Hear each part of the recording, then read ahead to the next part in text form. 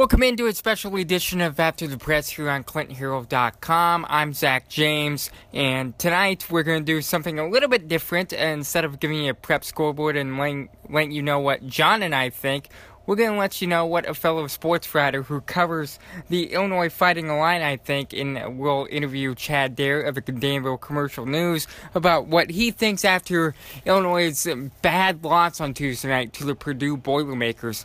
Let's bring him in here. He is the sports editor of the Danville Commercial-News, a sister newspaper of ours in the CNHI family. He is Chad Dare. Chad, welcome in, and let's start off with this.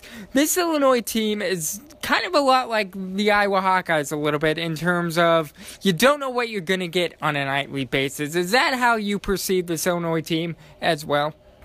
I mean, this team is very inconsistent. They're 1 week is good offense, 1 week it's good defense, or vice versa, or bad offense, bad defense. And the biggest thing about it is, while they have the senior experience, it's not senior experience that's been together for 3 or 4 years. This is basically, you have a Tracy Abrams who hasn't played in 2 years.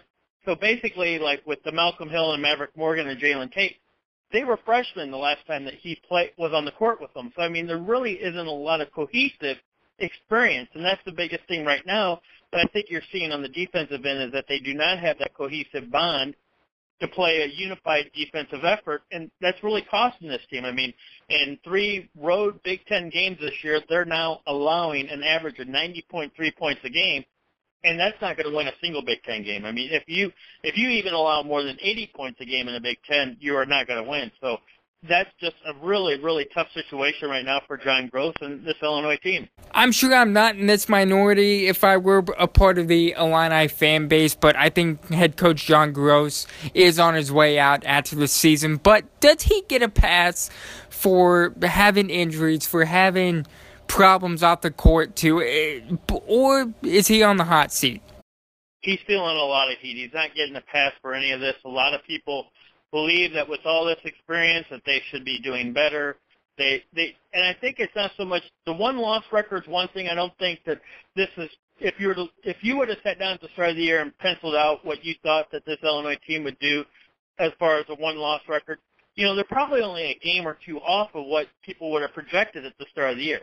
The problem is right now is that it's the way that they're losing. I mean, when you lose by 25 points at Maryland, you lose by 16 at Indiana in a game that really was a 20-point game for most of it, and you lose by 23, at Purdue.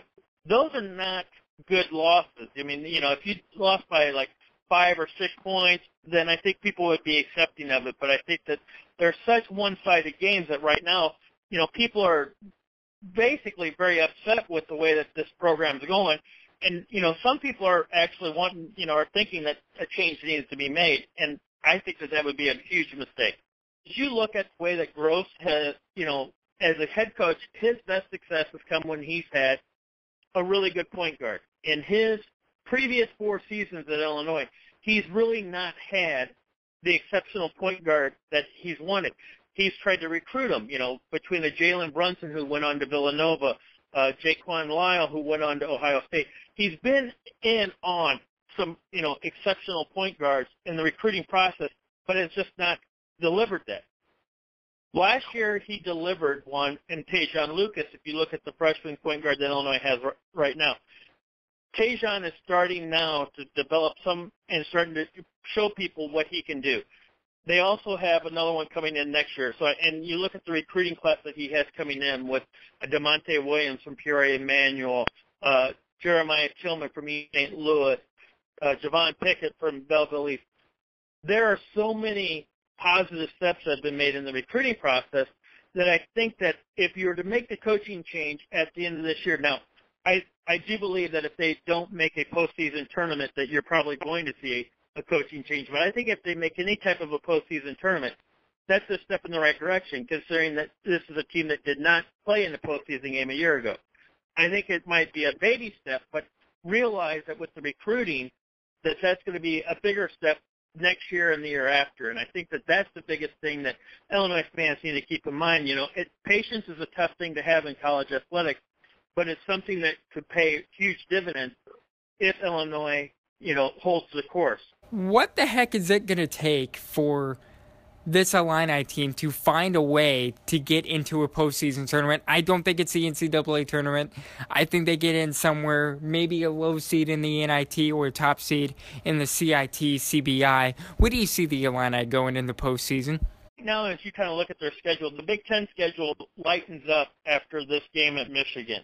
They have some very winnable games. They still have. I mean, while Northwestern's playing really well, that's a team that I think Illinois matches up well against. They still have obviously the game with Iowa coming up, and that's a 50-50 game. That's one that they can, is very winnable for Illinois that they have coming up. So I mean, they have some, better matchups coming up down the road, Penn State, Rutgers, those type of things. So you kind of look at it and say, okay, there are some games coming up that they can win, and I think that as you look at the back half of the Big Ten schedule, it was a lot better than this first half where you had to play Maryland twice, you had to go to Indiana, to Purdue. I mean, those 4 games right there, those are, obviously 4 games against probably the, top 4 teams in the Big Ten this year.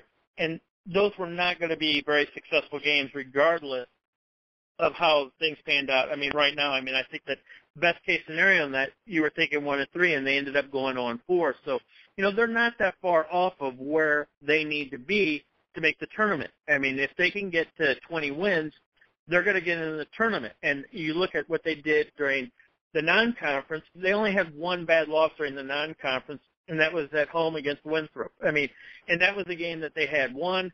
They were up by 10, and they just didn't close out the deal at the end. So, I mean, yeah, they have one bad loss, but if you look at the RPI and you look at the kind of the projections and the tournament stuff, as long as they can get some wins here on the back and get to like a 9-9 conference, record, that'll put them at 19 and 13 overall, and then get into the Big Ten tournament and win a game there. That'll get them their 20 wins, and that'll be enough to get them into the NCAA tournament at a very low seed, but it would still get them in the NCAA tournament.